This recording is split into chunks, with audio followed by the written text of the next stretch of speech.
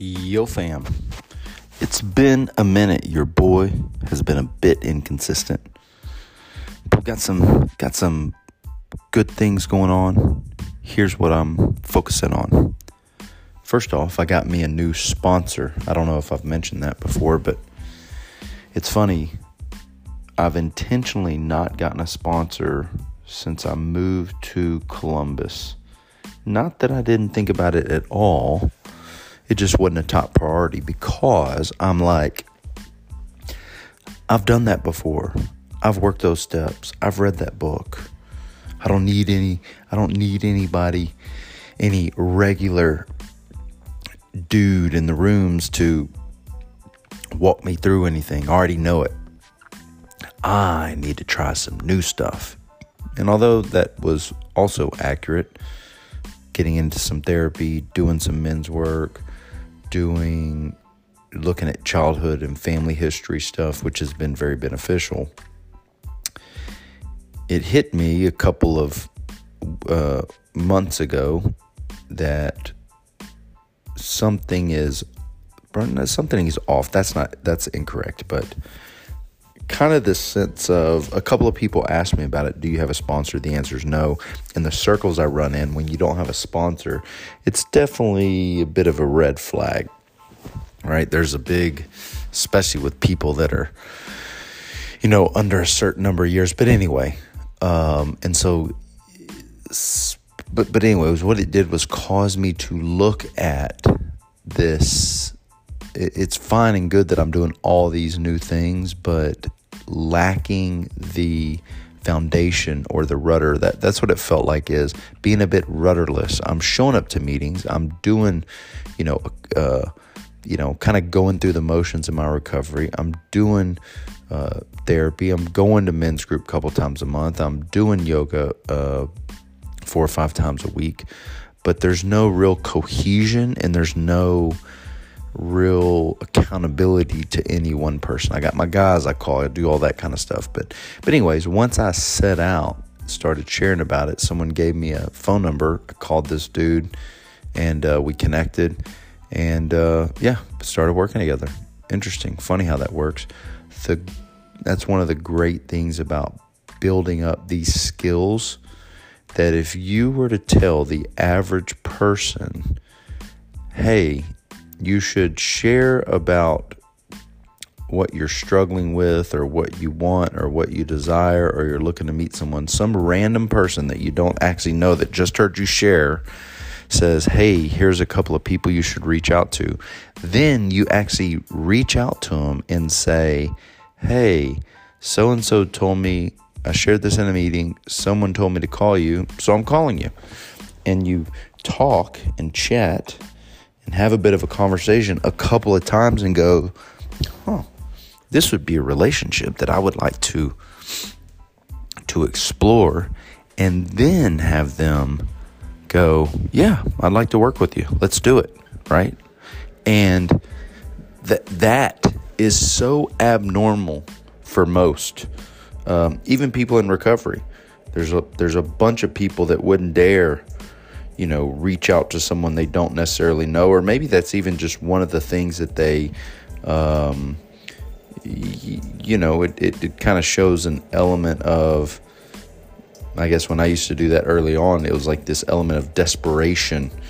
You hurt bad enough, you start being open to some different recommendations. But anyway, I got a new sponsor. What's interesting about the guy is he's a Buddhist monk. And Buddhism is never really something that I've explored a ton. I've always thought it's a little bit hippy-dippy's not the right word, but I don't know, abnormal. Not familiar. That's really what it is. But what he's really reminded me of, or giving me perspective on, is this idea of how powerful my thoughts are and how they typically are geared towards worry, what ifs, things I need to do that aren't done, what he would and people would refer to as suffering, right? Our ego and our thoughts are about suffering, not suffering in the sense of things are terrible, you're burning in hell, kind of suffering, right? We're talking about, what if I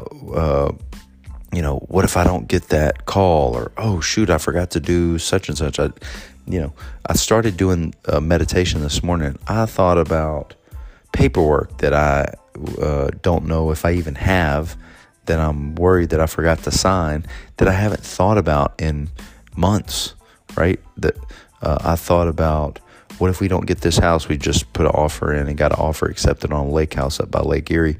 What if we don't get this house? What if they find out that somehow we're unloanable, or find out about this business, or, whatever, right? All these things, as soon as I close my eyes, just to simply count 10 breaths and think of nothing else. That was my strategy for meditation.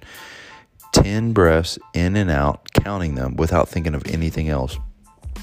I've probably got a list of 15 things that I hadn't thought about that I need to do. Now, as soon as I open my eyes, and as soon as I get back to, regular life, I don't think about any of it when I have time, when I can actually sort it out, or when I have the choice to go sort those things out. I don't even think about them. But as soon as I try to meditate and clear my mind, boom, all these worries and fears and insecurities all come up.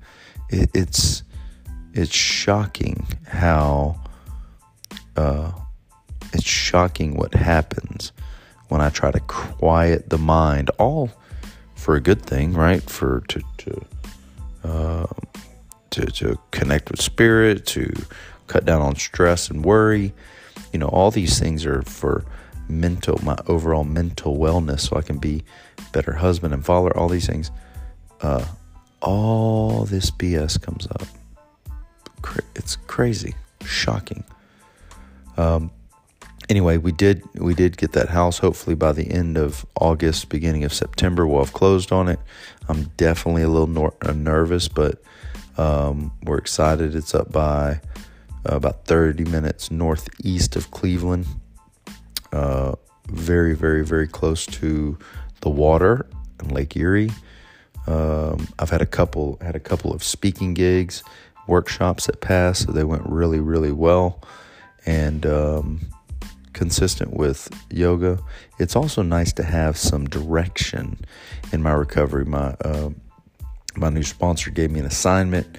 I'm going back through the basic text, that book that I would complain about and say it's too basic and too simple, and I need something more intellectually stimulating. That's if you know me, I'm not I'm not super intellectual, but I just make up excuses not to look at it. But as I look at it, almost in a sense of through new eyes. In other words, I had an old sponsor, so we would read these other books, and the point of reading the other books was to understand the Alcoholics Anonymous big book better.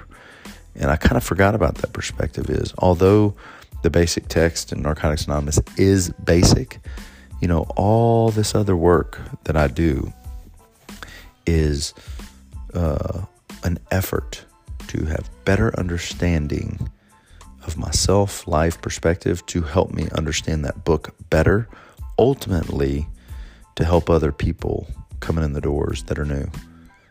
Anyway, that's what's up. I hope to be more consistent. I miss y'all. If you know anybody that needs to hear this, make sure you share it with them. And as always, if you haven't already, subscribe on whatever podcast platform you're listening to. And we would love a rating or review, either Apple Podcasts, Spotify, or any other platform that allows you to rate or review. Love you. Holla at your boy.